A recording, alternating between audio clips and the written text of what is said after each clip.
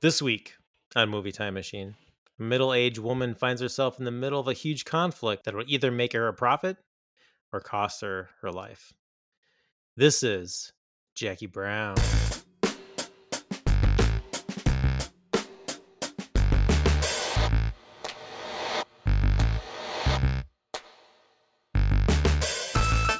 Welcome to Movie Time Machine, your retro movie review podcast where we take movies from the past and relive them in the present.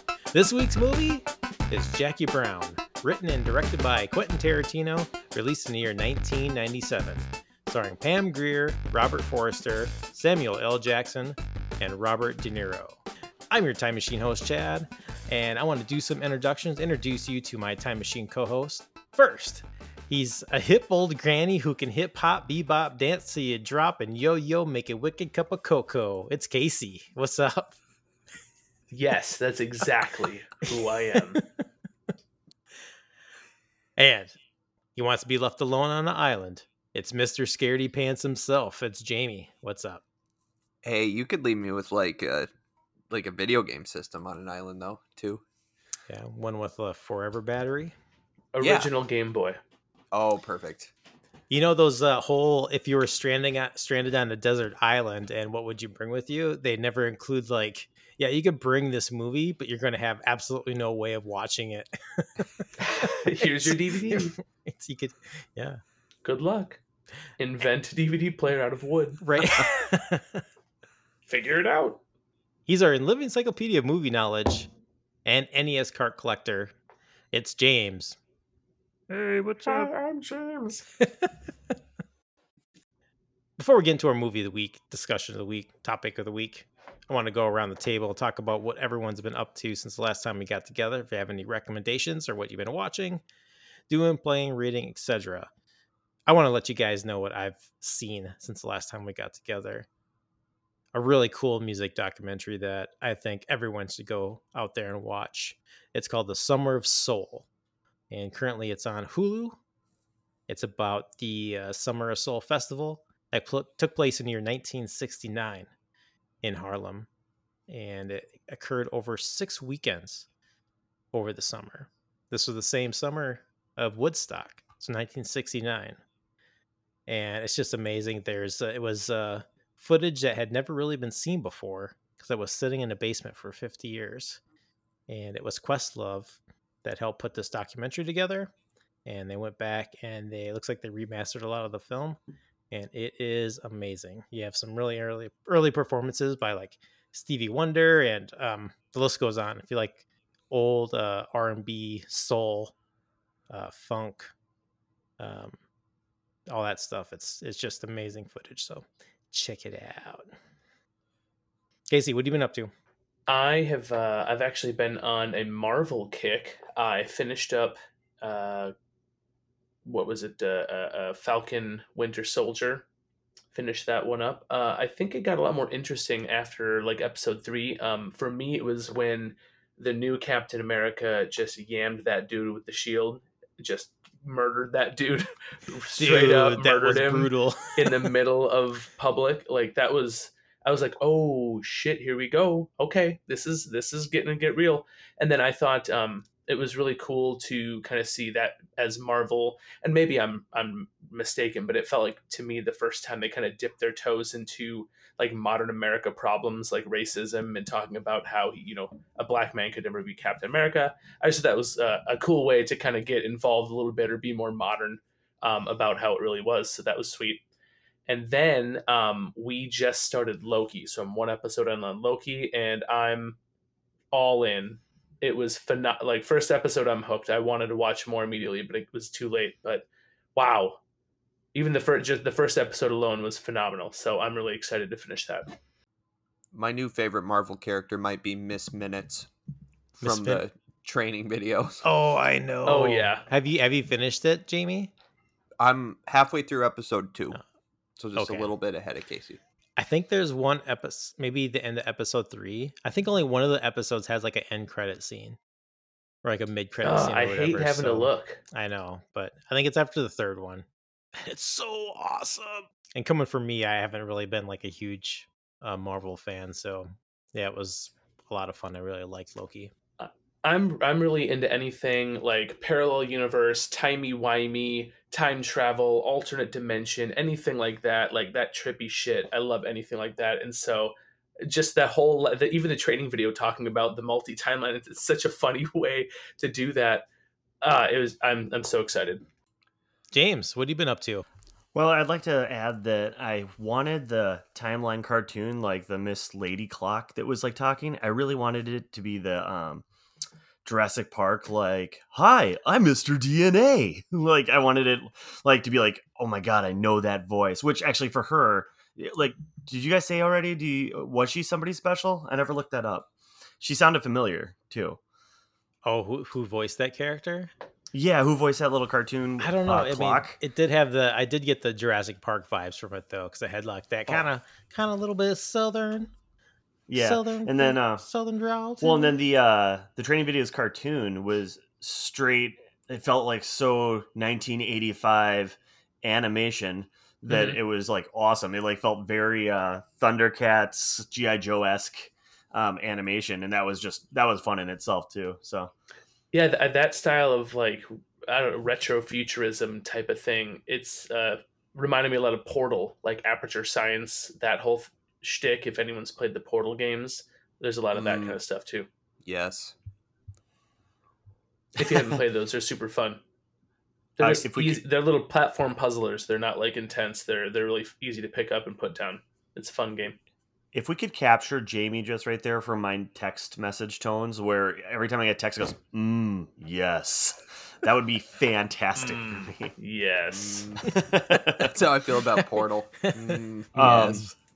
As far as what I've been up to, I was kind of texting you guys about it, but yeah, I read the Shawshank Redemption, which was good, and then Jamie, I did purchase recently. I had a tough time finding it on Amazon, but Target had it, of course. The whatever seasons, Dead Seasons, what'd you call it? Different seasons. The book, Different Seasons. Yeah, so I just purchased that, so I'm excited to jump into a couple of the other short stories of his. So that'll be fun. And then as far as TV shows, I finished Battlestar Galactica. Worth it. I'd say give it the new version, not the 70s version. So that might be worth it too. I guess I don't know, but it was definitely worth it. And I don't know. I think it still holds up because I think it was like came out in like 2004 or whatnot, and I was still very, very entertained by it. So yeah, that's me. Sweet. I will bat cleanup and I've kind of been into comics a little bit. I'm on a comics kick right now, and one I have right now, I'm calling it. This is going to be the next big TV series or movie. It's called The Department of Truth, and it's a comic where basically all of the conspiracy theories are real. Like Lee Harvey Oswald didn't assassinate Kennedy. There were two shooters. It's kind of hard to explain without explaining the book, but basically there's this secret government organization that's controlling everything. And I promise it's not it's fun. It's not the dark corners of the internet conspiracy theory nonsense. Like it's riffing on that almost. And Is it the Men in Black? It's kind of like that. That's actually a really good way to think of it. Yeah. So think of like the secret organization that's the Men in Black, but they're basically showing how we're making conspiracy theories real by putting all of this thought into it. So it's very cool. I've never been more impressed with like a first issue of a comic. Just right away, I'm like, yes, I'm going to buy the full run. So I'm calling it. This is going to be the next TV series or movie, Department of Truth. Cool. I like So the what art style. What got you into that comic? Like, what made you think to even look for that? So my brother and I kind of have this thing going where he kind of got me into comics, younger brother, and I will just like buy ones we think are cool and mail them to each other, just kind of like a pen pal thing. He lives in California, I live here, and he just sent me this one. He was like, I think you might like this, and he was absolutely right. That's fun. I should do that with my brother, who's only like 10 minutes away, but I probably see him just as much as your brother. Perfect. You should. Also, oh, sorry. No, go ahead, Jamie. I was just going to say, this is fun since we have cameras up on this this podcast right now so we can see each other, except for Jamie. So Jamie, you sound like the voice of God, which is amazing because you do sound like the voice inside my head. So like I'm seeing these guys' actions, and then all of a sudden you speak to me in this awesome voice. It's awesome. If I'm God, we're all doomed. I just need to buy a webcam. That's all it is. Yes. Let's get into our movie of the week. This week it's Jackie Brown. And I think this is the first time for all of us watching this movie. Yeah. So can't wait to get First- into first time, long time. Yeah, first timer here, first time listener, long First time time? caller. Wait a minute, reverse that. First time, what? First time, long time? That's how it goes. All right, so we'll go through box office and some ratings, reviews. Then after that, we'll get into our thoughts on the film. So, box office for Jackie Brown had a budget of $12 million and made 74.7 at the box office. It was released on December 27th, 1997. I thought it was kind of a crazy release Christmas window. movie, That's like man. a Christmas movie, yeah. So maybe that's something to do with that love story. I don't know. Christmas love story movie. But ratings, reviews, IMDb, it has a 7.5 out of 10. Metacritic score of 64. Rotten Tomatoes critic score 87% and 85% audience score. So I went through the Metacritic scores and I just picked like the top one, something like a high score, and then I picked like a lower score. So first we'll go to Roger and Ebert, which gave it, I think they do like 4 stars. So it's like a 100% review from Roger and Ebert. It said, "You savor every moment of Jackie Brown. Those who say it is too long have developed cinematic attention deficit disorder, just like Chad when watching The Departed." That's a good one, Casey. Not it. Exit that line. "I wanted these characters to live, talk, deceive, and scheme for hours and hours." Then we have a review from the New York Times. Elvis Mitchell was 50% on Metacritic. "But for all of its enthusiasm, this film isn't sharp enough to afford all the time it wastes on small talk, long drives, trips to the mall, and favorite songs played on car radios." What? My God. Woof. I think like that is like the charm of Tarantino movies is like as soon as with the opening credits, I'm like it just got me right into, oh yes, this is going to be a great soundtrack. I'm excited like to watch it. And I feel like Tarantino just picks out such good not even obscure music necessarily, but just music that you don't hear in movies too often, and then it just or just oldies in general where it's like, ooh, this was like a B-side track 2 on this album kind of thing, and it's awesome. Right. He picks great music and maybe stuff that's kind of gotten a little bit lost through like music history and kind of pulls it back a little bit. But he also does a great job of like when and where he places it into the film. So I have like a moment I want to share with you guys later, see what you guys think about that. But I thought it was like really cool, like what his choice of song in that moment was. So, but yeah, so Jackie Brown, first time for all of us, which was really fun to do. I've been really wanting to see this movie for a long time and really curious to hear your thoughts on this. So let's start with, why don't we start with Casey, right? Your upper left-hand corner. Let's go Ooh. clockwise.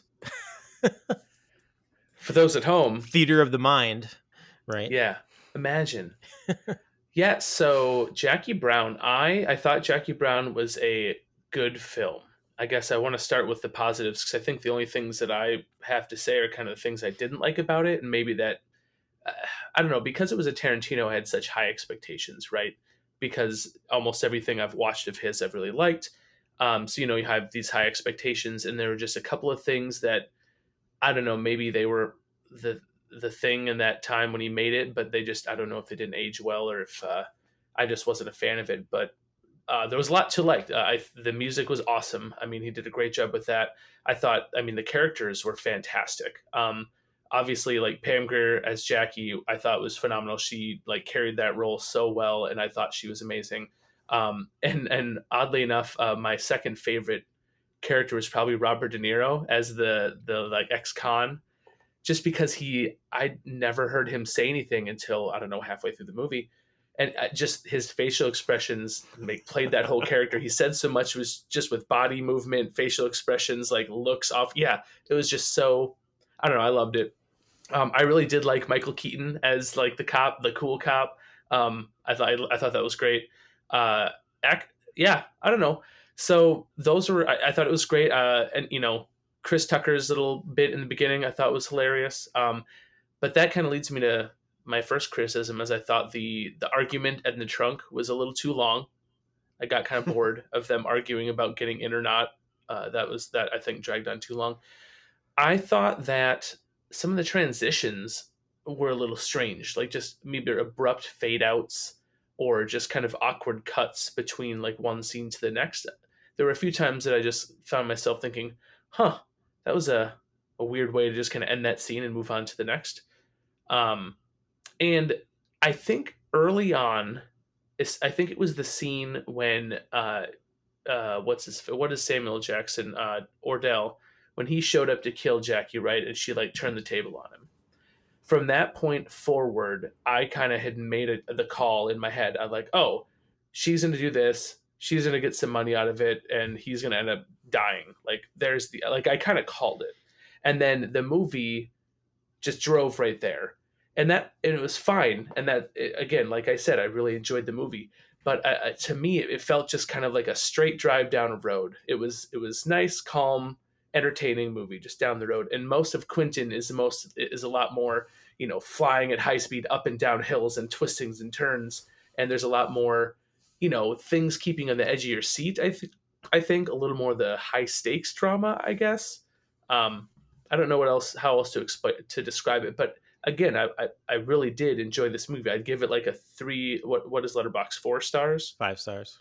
5. I'd give it a 4 to 5 for sure. Maybe even 4.5. It was a great film, but I give most of the other Quentin Tarantino movies 5s. Right? I think they're fantastic. Yeah, I think that's about all I have to say about it. Good film.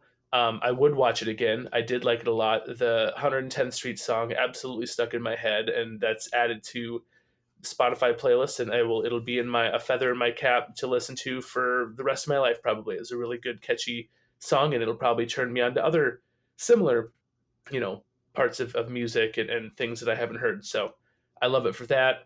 But yeah, just I don't know. It was good. It just didn't meet the high bar that I think Quentin has set with some of his other films. I will say, and I know we're going to do ranking our list, but I think I'll just throw it out there. The Quentin I like the least was The Hateful Eight, and I liked this significantly more than The Hateful Eight. All right, Jamie, why don't you go next? Because I don't want James to accuse you of waiting till the end to steal everyone's takes.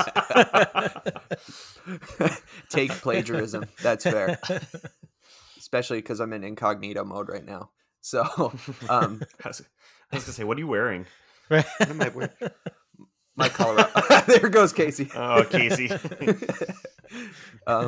Casey so with also the C. with the C. I'll start similar to Casey. I will say that I love this movie, but I did fall asleep 3 or 4 times the first time I tried watching it, and I think that was a factor of it being later at night, but also the slower pace. It's a different rhythm than other Tarantino films for sure. So that is very valid. But I think more than anything, what I love, Pam Grier, phenomenal. Robert Forster, so good. And I think Ordell Robbie might be my favorite Quentin Tarantino character, like, period. Everything Sam Jackson does, he can be really hit or miss for me. Like, he's really over the top. But I think he just, like, really, I don't know, it's a real guy, and it's less Sam Jackson, more Ordell Robbie, if that makes sense. So, and I thought he felt really lethal. Like, he might be QT's best bad guy, or Hans Landa. It's close. But, so I love that. And I think at the very end, it was, is it Tarantino's only love story in a movie? I was trying to think of his other films. They have moments, but I really like that. I like the ending, and it was an imperfect love story, an imperfect, awkward kiss. But I think that made it better, if that makes any sense. Didn't Bill love The Bride? Oh, that's no? Okay, maybe not. Didn't he shoot her? He loved her like a bullet to the brain. He said something about now Yeah. you see me at my most sadistic. Yeah. Yes, that might be in the first paragraph of the movie. Yeah. So, I think um, she had a better relationship with Pai Mei, but well, I guess they had a kid together. But not That's Pai Mei, true. but oh, I was Yeah. just say this Yeah. guy, the bearded wispy guy. Oh man, Jamie, your call out with Sam Jackson. I was trying to explain to somebody at work like that he had a ponytail and like how his ponytail was, and I just like I finally had to like Google it because I'm like I can't do this justice and like how it's coming out of his hat and all this, and it was awesome. I I think read a Casey best letterbox described review. it. Oh, what was that? Oh, I was just gonna. I I was read a just gonna letterbox say. review. Damn it. Casey described it best as the 12 Monkeys guy ponytail. But anyway, sorry. I'll let you go this Yeah. time. No, I think that's right. Like the letterbox review said Sam Jackson has 2 ponytails in this movie. And that was it. Oh yeah. Right. That was one in the front and the chin is what I call a douchebag rope. Oh, then he had 3 because at one point he had it like braided, so it was 2 in the back, and I don't know, it's just good for him. I just hope it was real, It matches that type Not of like character though, perfect. not like a merkin. Do you think the carpet matches the drapes? Oh god. It's my favorite line in like Forgetting Sarah Marshall. I wonder if the carpet matches her pubes. It's like No, more nice importantly, hair. I'm asking, do you think he braids those as well? 100%. Or ponytails them? Well, I'd like to think Pig- that it's almost pigtails. like was it Dave Chappelle that's like carves faces into the facial hair of that and makes gangsta faces? That's how I think it is. God. As Well, much as I like to James. think about Sam Jackson that way. Hi. I love that the call out Casey to Pacino. Pacino. Oh my god. What movie was he Um, in? Was it Devil's Advocate? Oh, Advocate? you said it right though. Advocates. Yeah, Advocates. that was a Pacino. No, De Niro though in this one. Just because I just love with Tarantino, he writes it in my head. I kind of view him as like plays or scenes. Like it's very strict. Like okay, here's the opening scene. This is going to be like 10 to 15 minutes. And it's going to be just some like sharp dialogue, and I'm going to get some content of what's happening, and then he moves on to the next scene, and then something else absurd with some great characters happen. With this one, when Robert De Niro shows up, and like it's just Sam Jackson talking. He's listening and making these like facial expressions and stuff. I was like, all right, what kind of character is De Niro going to be? And I was just ever so delighted that he was the character that like said barely anything throughout this whole thing. It was all like facial expressions throughout everything. The most you get out of him is when he gets like super ticked off and shoots what's her face, Mel or whatever. Melanie? And Melanie. So I don't know. I liked his character a lot.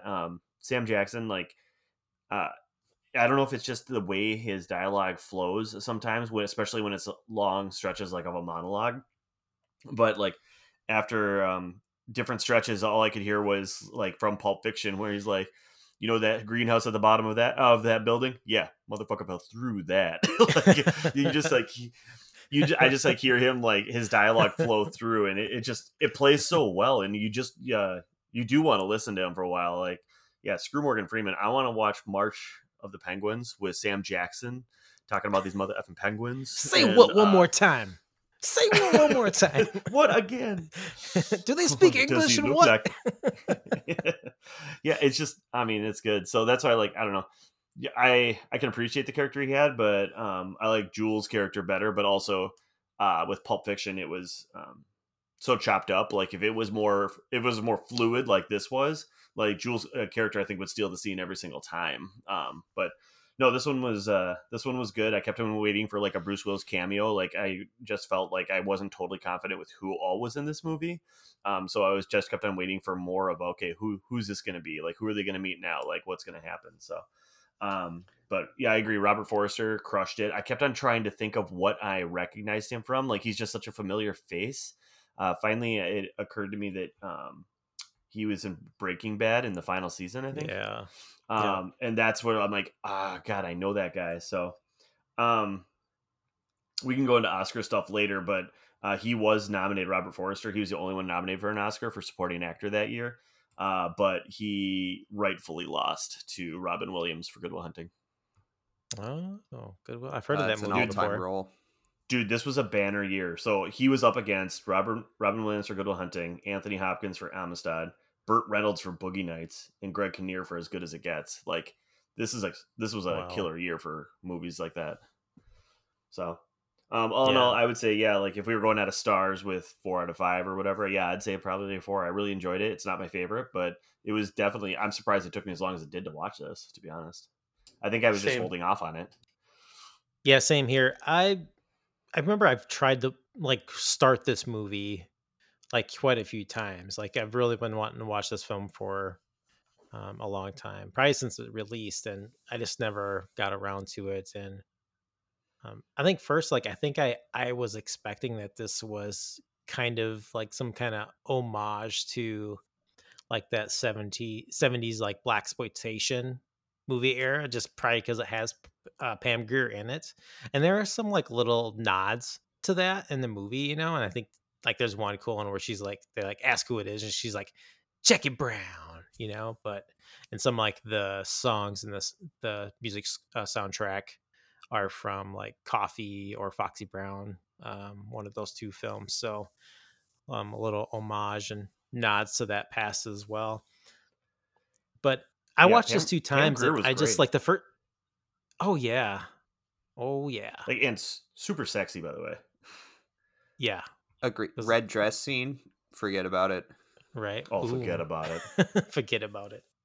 But yeah, the first time I watched this, I really didn't know what to think about it. I was just like, do I like this? Is this a good movie? Like, you know, I just had all these different thoughts in my head where, like, yeah, it didn't feel like a what you would call like a traditional uh Tarantino film because it was missing some of those kind of high kind of those like over the top action elements, I guess, is what I think of all the time. And I watched it a second time and started really loving the soundtrack, and I started to realize like, oh, this is just like a love story between Max Cherry and Jackie Brown. That's the focus of this film. Everything else is kind of the isn't really the whole of this, you know, the part of the story. So it's just kind of how these two come together and meet in their past. And I think their past is kind of like the reason why they don't kind of run off to the sunset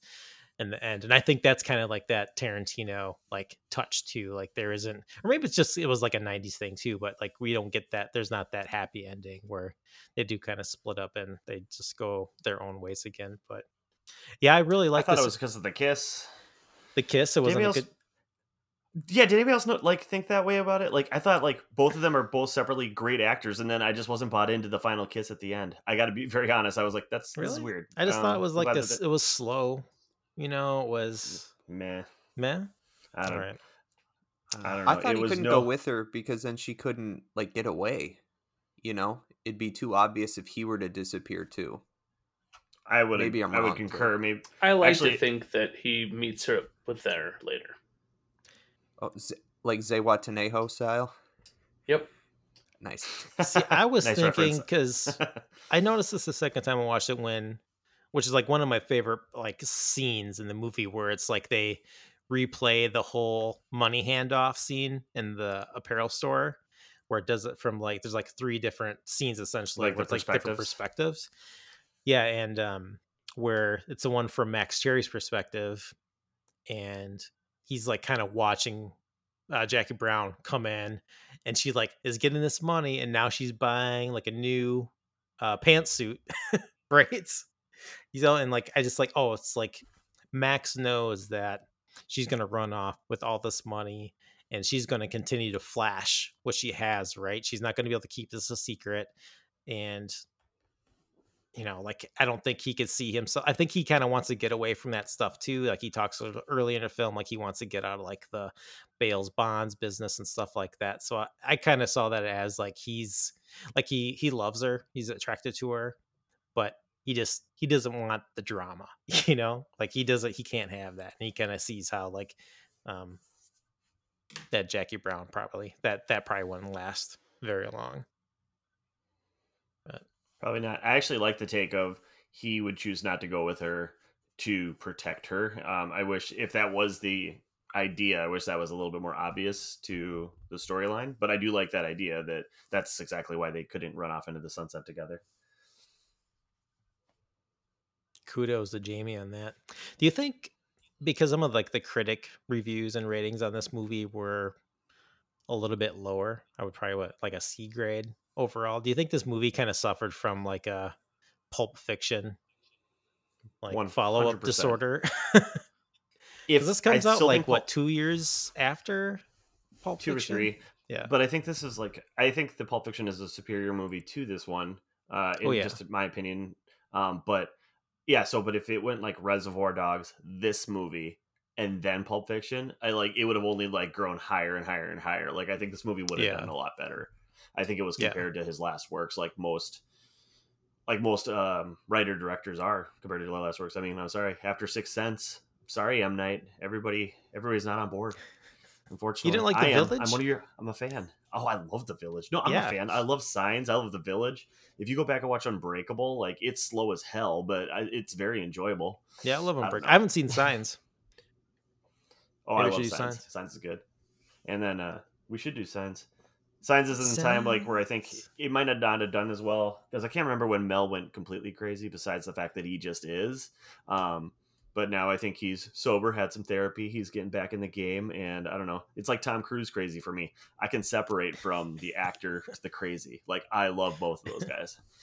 Right, you could appreciate the art, but you can separate the art Ransom. from the I can watch Ransom. I can watch Braveheart. Scientology, though. Scientology. That one's tough. But have you seen Tom Run? Oh, so good. Yeah, but they like disappear people.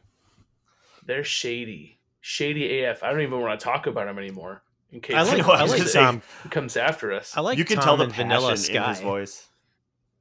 Oh my God, Chad! How come like you always name the worst movies of somebody's best work? Like, or when we're talking about somebody, like you're like, oh, I've never seen Magnolia, but I'm gonna. Oh yeah, Tom was great in Vanilla Sky. Jerry Hey, have you ever Maguire. seen? Have you ever seen Tom? Movie.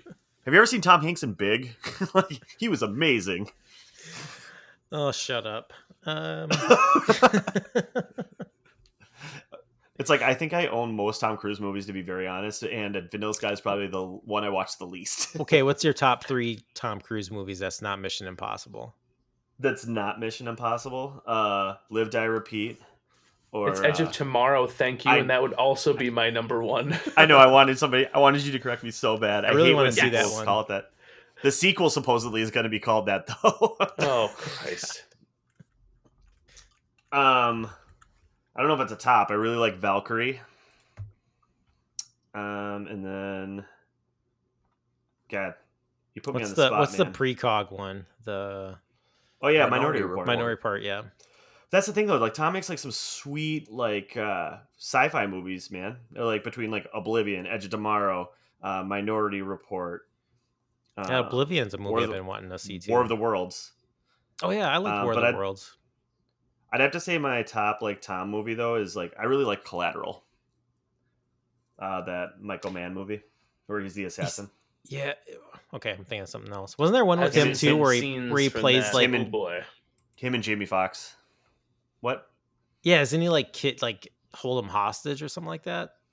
Yeah, Jamie Foxx is a cab driver, and Tom gets in the cab, offers him some money to drive him around all night. He has like 3 stops or 6 stops or something to make, and then in turn, Jamie's not supposed to know the wiser, but then one of the guys he shoots lands on the hood of his car, and then he holds him basically hostage, like, you're going to finish driving me around, or I'm going to kill you.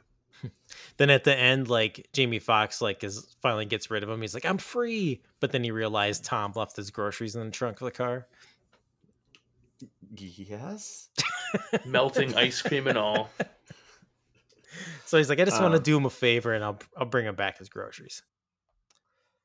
I'd also go Last Samurai is also, I think it's really well shot and done. Tom is a samurai, I get it, but the rest of the movie is good. All right, I'll trust you. I believe you. All right. Man, I wasn't joking about Jerry Maguire. I love that movie. Cameron Crowe's first movie, or it's almost a football movie. It's almost a football movie. Written by the guy who did Almost Famous. Boom. Almost Football.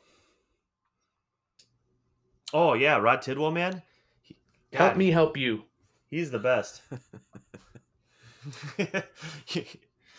Yeah, there's so many good quotes in that movie. So what? Okay.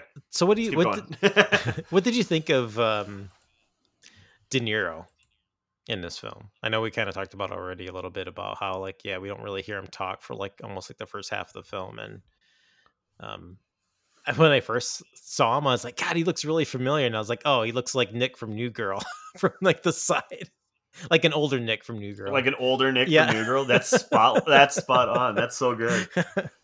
I was trying to think like I couldn't think of like what the movie like maybe he did before that was.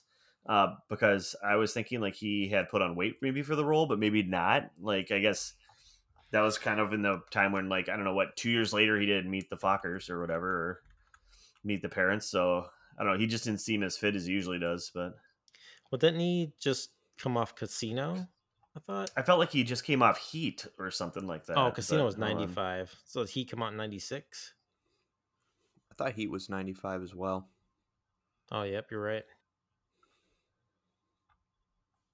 Yeah, so I don't know why he was chubby, but did anyone think that? So like Ordell, who was De Niro's character, Lewis, I believe, and then we have the blonde girl, Melanie, right? Yep.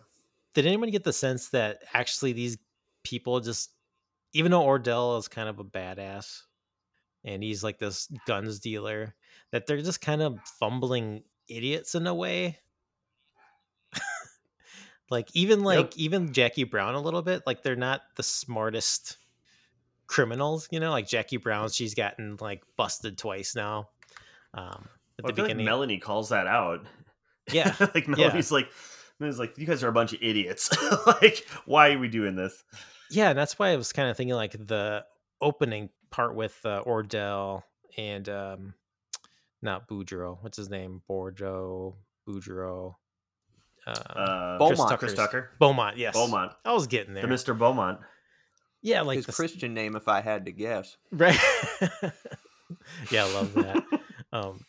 Yeah, just kind of like, just it seems like the people that Ordell is dealing with are not the brightest, but maybe that's how you get people to like, help trade and sell your guns too. So, but I was like, okay, maybe they explain this better and I just missed it. But was the $500,000 strictly from him selling guns, like, or did he have a big shipment that he just made a huge score on and then he got the money from Mexico? I'm just confused on, like, to your point, he's dealing with like kind of like the bottom of the barrel of criminal, and like is kind of concerned, or not concerned, but just like didn't seem like like he'd bring any of these people on a major heist, if you will.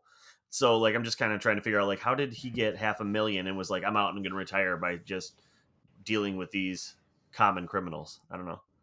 But maybe that's just the arms game and I'm not aware of it very well. Just don't know the logistics, I guess.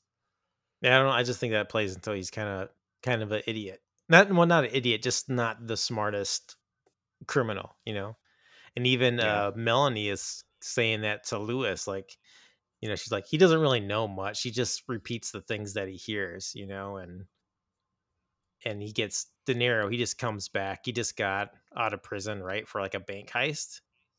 Yeah. And we kind of see after he kind of fumbles around and like he ends up killing Melanie.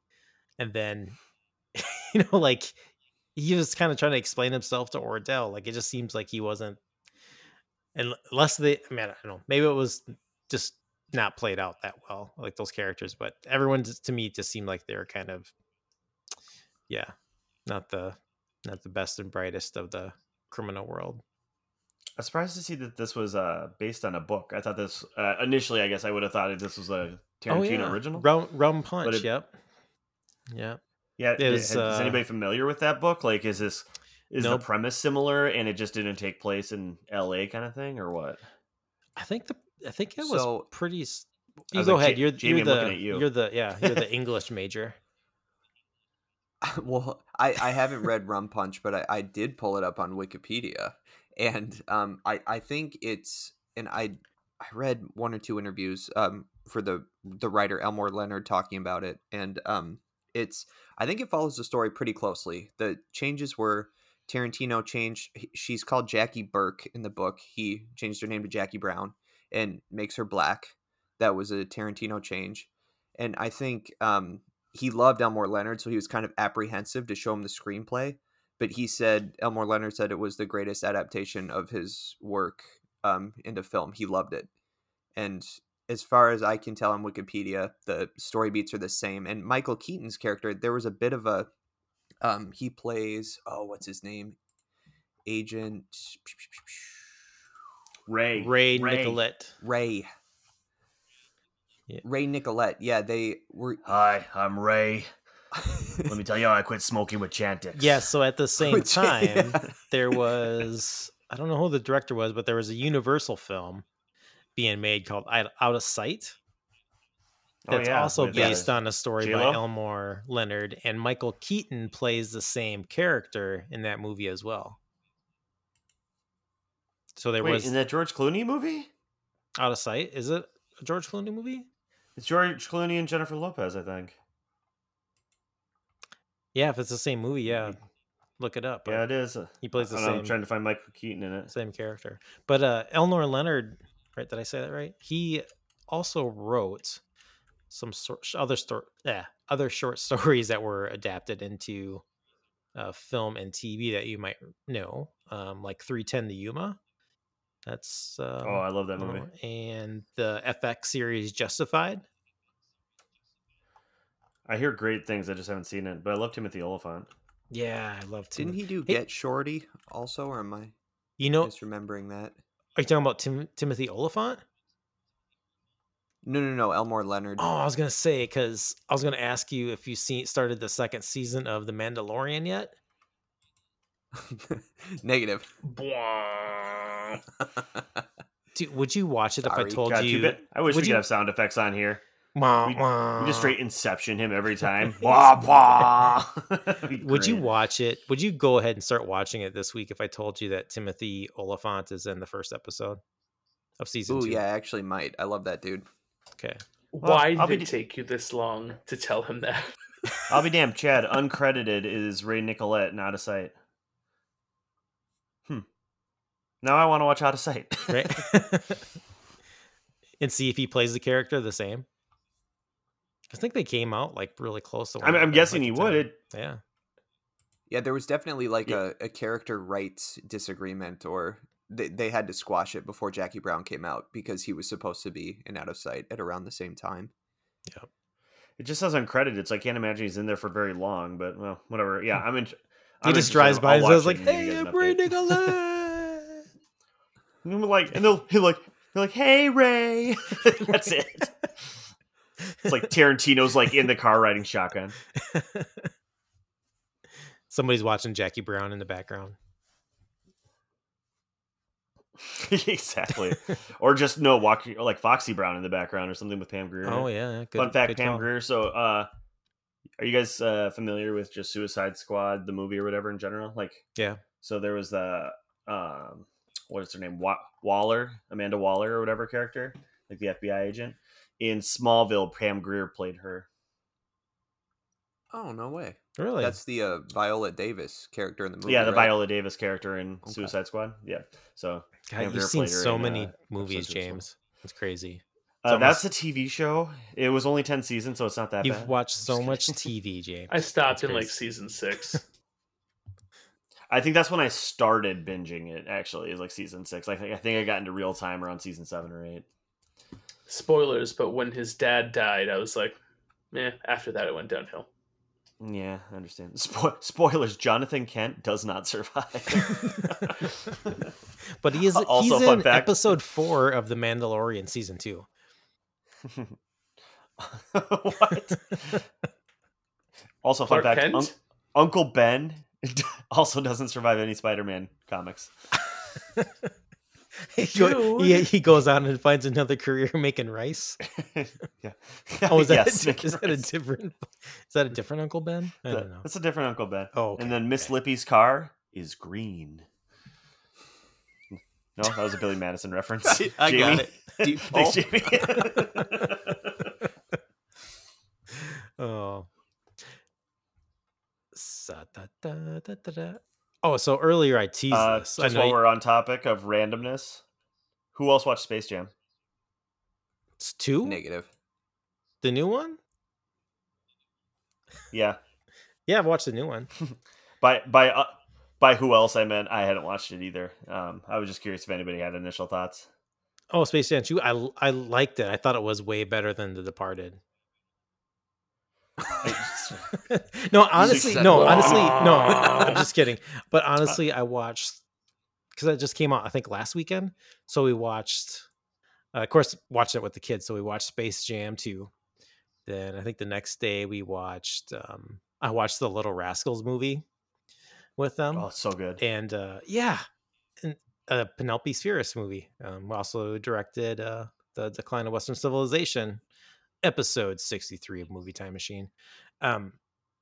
Then that night we watched mid 90s, and out of those 3 movies, I would say maybe Space Jam.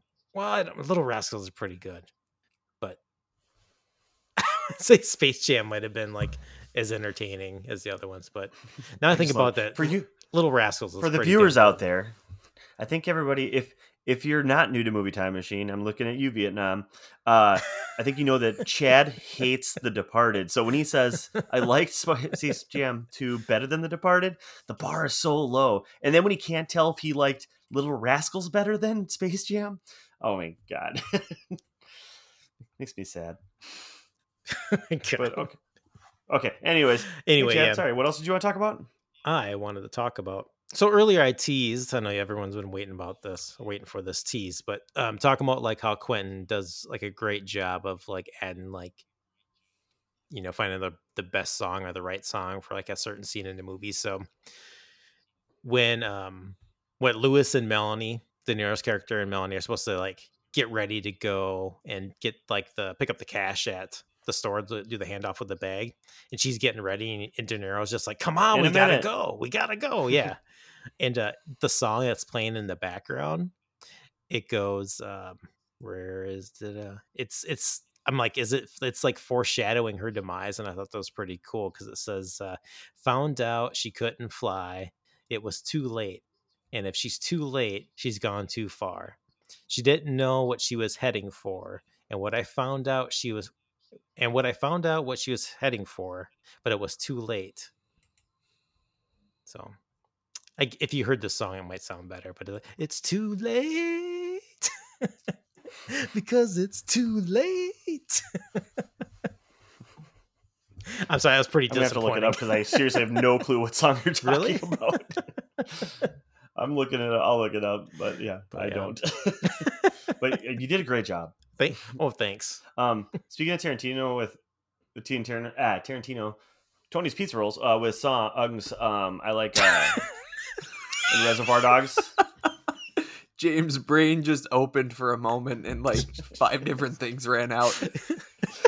I was trying to say Tarantino and I couldn't, so I was like Tony's Pizza Rolls. No, in Reservoir Dogs, when Stuck in the Middle with You is coming on it, right, and they're gonna cut off the cop's ear or whatever. Like, it's just like that's when I think I like started appreciating. Well, it was clearly the first time I started appreciating Tarantino because it was one of the first movies he directed. But like with the way music plays and that, like that soundtrack's really good. And then just like, oh my god, this is a gruesome scene, and he's just playing this like uplifting song, and it was just kind of something new, and it's something I think he's kind of kept through the ages with his films of just having great music and very different or intriguing music at different scenes, but they play like however he's shooting it, or however he's directing it, the music always plays with what he's doing. It's always phenomenal. So kudos to that dude.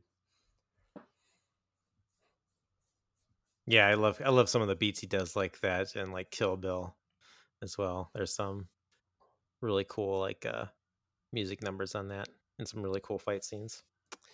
Yeah, even like he takes like theme songs and throws them in there because Kill Bill did it was like the Green Hornet theme song or whatever when the Crazy 88s show up, Yeah. and even that it just drove me nuts in the theater. I'm like, I know this. Why do I know this? I can't think of it, and like that's all I could think about for the next 10 minutes until I got there. Well, in addition with all the like different pop culture nuggets he throws in, I think we talked about this a while back. We didn't do Starship Troopers, but we talked about that movie, how they would bring in the commercials or whatever. Did anyone else love the Chicks with Guns video? And Oh just yeah, I'm like how glad you that brought that up. introduced Yeah. Ordell's job.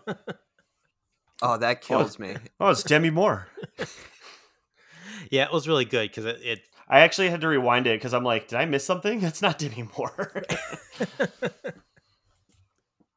yeah, because it's essentially just playing the entire time when Ordell is just ranting about all the different kind of guns and who to sell them to and why people don't want these guns and stuff like that. So yeah, who won this movie for you?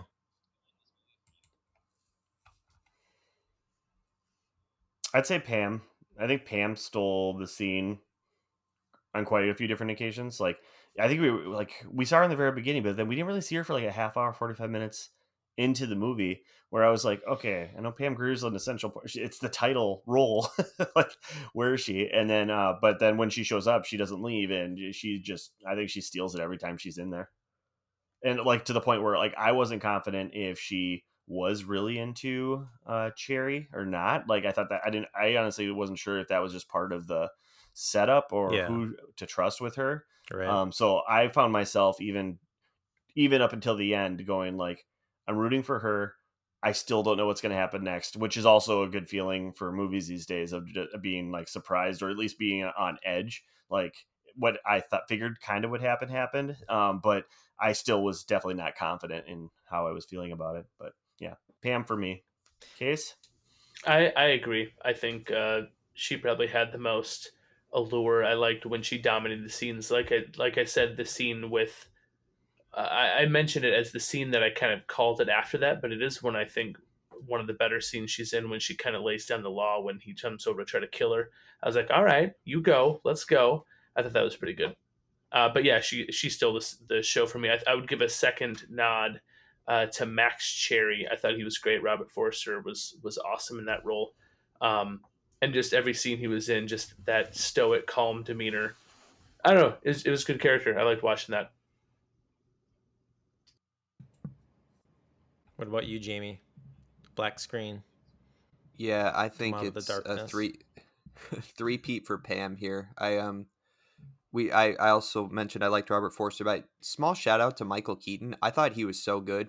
Like this could have been a throwaway part, and he was really famous at this point. Like just coming off of Batman, like he was a huge star. And there was one scene where I thought there was going to be more to it when he and the other officer are going through a bag. I thought he planted the cocaine in that envelope. It's like a weird cut. And I remember watching, I was like, oh shit, did he like plant that in there to nail her? But then they bring it up later. It was Melanie's cocaine. Yeah, But that's exactly what I thought too, Jamie. yeah, I had to rewind it just to make sure because I was not positive. But yeah, Pam Grier, far and away. Yeah, I agree with y'all. I'm still gonna say I think Robert Forster for me. Even though I think Pam Grier is awesome as well. But yeah, Robert Forster. I know through this entire movie I was like, God, what do I know him from? And I did the same as you, James. And I was like, oh yeah, Breaking Bad. But yeah, I think he's awesome in this film. It's almost kind of like his movie in a way as well. So him and Jackie Brown's film. So, but I got to give it. I mean, shout out to Pam Grier though, and especially like that opening scene on like the moving sidewalk. That entire shot for like the entire song. I was like, in holding that face, I was like, again, that's like another like Quentin Tarantino moment, like being able to pull something off like that in the opening credits of the film. So yeah, those would be my number 1 and 2. Do you want to get into ranking our Tarantino films? Do you want to just rank them all and how this would fit into those, or you want to just do like a top 5? I think God, we I go don't know. all. He doesn't have that many. Okay. He doesn't have Right. that many. I'm just going to have to pull them up here, but I don't know. Chad, if you got yours on the ready, go nuts, man. Well, number one for me would be Kill Bill. I think that's one of my favorite. Then after that, it'd probably be Pulp Fiction. Then number three, I would probably say Inglourious Bastards. Then I need to pull up the rest of the list. Tarantino. What am I missing here? Reservoir Dogs. Oh, wait. Hateful Eight. Yeah, that's probably after. Hold on. I sent you guys that list. Django, Once Upon a Time. I haven't seen Once Upon a Time yet. Neither have I. Need to see that, but yeah. Just for me, I don't know. Just for me, I would say my top three is just going to be Kill Bill, Pulp Fiction, and probably Inglourious Bastards for me. The rest after that does kind of all blend together. I would probably say my least favorite is the I just watched that one too. You recommended it, Jamie. Is the car one, the Grindhouse one. Death Proof. Death Proof. Yeah, I wasn't. That movie was kind of boring for me. It kind of took me by surprise. That was kind of one of those shocking things too. But yeah, Jackie Brown would probably fit somewhere in the middle out of those for me. Yeah. Chad. Oh. No, I was just going to say, Death Proof does have the lowest Rotten Tomatoes score of all his films. Oh, I was like, of all time? By a fair bit, actually. 65% versus the next lowest is 74, The Hateful Eight. And then everything else is high 80s, 90s. Chad, I'd agree with you. I guess I don't know if the order is accurate or not, but I'd say for me, top three would be Pulp Fiction, Kill Bills, and then I would go between Reservoir Dogs and or Inglourious Bastards. I'd probably say Reservoir Dogs just because I think I just appreciated the low budgetness of it and originality, things like that. Like, so I'll just go Reservoir Dogs for that one. But I mean, as Tarantino got more well known as a writer, director, everybody wanted to be part of his movies. Like, you cannot deny the power of acting in Inglourious Bastards. It just like the actors just take the stage on there, which is fantastic. And then I'll give one shout out to, has anybody seen the movie Four Rooms? Oh yeah. No. Oh my gosh.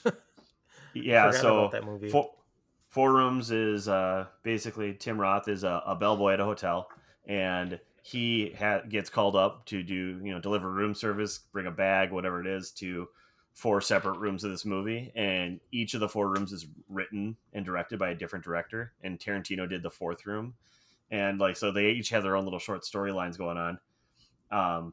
And I don't know, it's out there and it's fun, but Robert Rodriguez did a room. So like with, I think Antonio Banderas is in it about the kids that misbehave. And I don't know, it's worth a watch. I'd say if you guys haven't seen it, it's a lot of fun.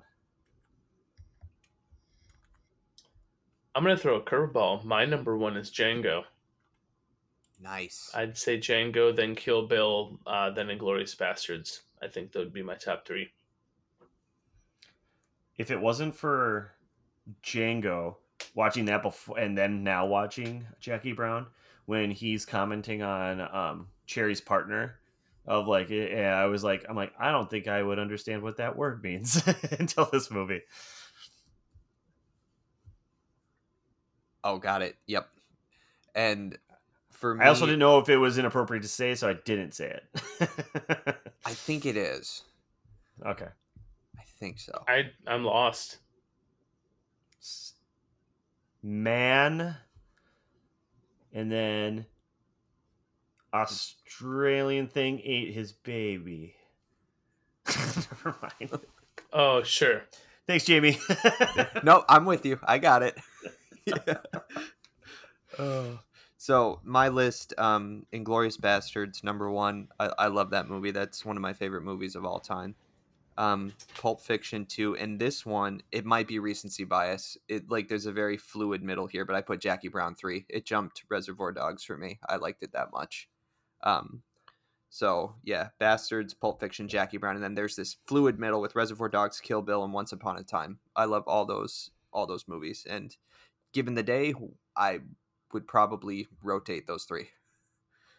So I haven't seen Once Upon a Time in Hollywood, but that's rated pretty highly. People seem to like that one, huh? It's really good. It it kind of like Jackie Brown. I was like, I think I like that, but then it was a movie I thought of for like the entire week after I saw it in the theater. So I need Right. to watch again. And I haven't seen Django, which is my disclaimer to my list. I know. Oh. I know. Case, I'd say you would enjoy Once Upon a Time because it takes like, supposedly, a time in history that in characters that like, so it could be like based on a true story, but much like Inglourious Bastards, it takes twists and turns that you're like, okay, so this is your universe, not Right. our universe. Fun fact about Django though. Oh yeah, fun fact. Go ahead. Kate. No, fine. But I was gonna say they're. I don't know if it's gonna be live action or not, but they're gonna make a Django Zorro movie. Huh? Like, yeah, like it's supposed to be. So several years after the events of Django Unchained, Django meets Don Diego de la Vega from the famed Zorro and agrees to become his bodyguard on a mission to free the local Aboriginal population from slavery. I'm like, yes, please, be a real movie. Recast Jamie. I don't care. You can bring back Antonio. I'm on board. So isn't Quentin going to be done after one more? Didn't he say he's going to do one more and be done? The he said that in the movie, last one right? too. Oh, did he? It's called. No, Like, I thought Bounty he said Law or 2 something. more after Hateful Eight. So he did the Once Upon a Time. I think he has one more. He just said one more. I think he's been on a few podcasts lately, and that's. Chad, did you see the Prozac movie, or were you thinking of whatever that Viagra musical was we were kind of talking about? Yeah, that's what I meant. Viagra, not Prozac. Chad, before I interrupted, what were you going to say? I was going to say that's like you're talking about taking like something that's based on a true story, then taking your own liberties to kind of create your own little world with that. And I love that stuff because that's kind of like the type of movie that I have a hard time watching is something that's based on like a true story. That's like for example, like something like Walk the Line, which I have a hard time watching, even though I love Johnny Cash. I grew up listening to Johnny Cash, but I can't watch a film like that that's based on like a true story, or if it's like some kind of like autobiographical. Because I know that there's, even though like the events in the movie are like something that happened, I just know in my head, or I just get in my head where I'm just like, I know this isn't what was happening. Like the dialogue is all still created, and there's still stuff that's created for drama, to like create this film. So that's where I love it, like stuff like Inglourious Bastards, or like you're saying with Once Upon a Time in Hollywood, where they kind of create their own little worlds and stuff like that. I love that shit. Almost like some kind of form of alternate history or something like that, but I love it. Yeah, like in Chad, for what you're saying with that, I don't think you're saying it this way, but is it like for Johnny Cash, like you have this image, this feeling of Cash from listening to him when you're younger in your head, and then watching like a biopic where you're learning maybe some shitty things about him? Or is that like because it takes you out of it, or it's not really about that? No, part of it, I just know that because anytime I do watch a biopic, the first thing I do is I Google like what events like in this movie like didn't really happen, kind of thing, or like what was real, what was not, and what was made for Hollywood kind of thing. So yeah, nothing. But like, I also suppose nothing. What's that? I was just gonna say, I also suppose like what worries me sometimes is like, I know it didn't say based on a true story, but like I think the Manson family murders is like a little bit more popular. Maybe kids today do know about that, but I just imagine like a 16-year-old kid going to the theater and seeing this, and then taking these events for truth, and like being like, oh, right. that was weird, right? like trying to research it, right? Be like, no, Sharon Tate died. So what we're trying to say is PSA, kids, don't believe everything you see. Yeah, nothing is real and everyone smokes in Hollywood. Let's be honest. You need multiple sources of truth. Yeah. And kids, if you're wondering if it is truth or not, be sure to email Movie Time Machine and ask for Casey specifically. He will. I got you. He will do the research and find out the answers for you. Well, we're still waiting for our first email to that we receive, so I'll actually go back and watch Happy Gilmore. Come on, guys and gals. I don't know. Good choice on the movie this time, guys. I do like when we see movies that we hadn't seen before. It's very rare that we can find that little unicorn. So kudos to Jackie Brown for being that unicorn. All right, before we go, Close her I want out. to let you know to check out the Retro Movie Roundtable podcast episode 116, where we cover Invasion of the Body Snatchers.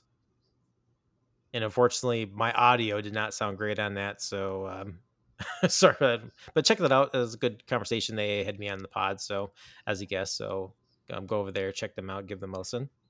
And before we go, I want to thank you for downloading this episode of Movie Time Machine. And remember, new episodes drop on Fridays.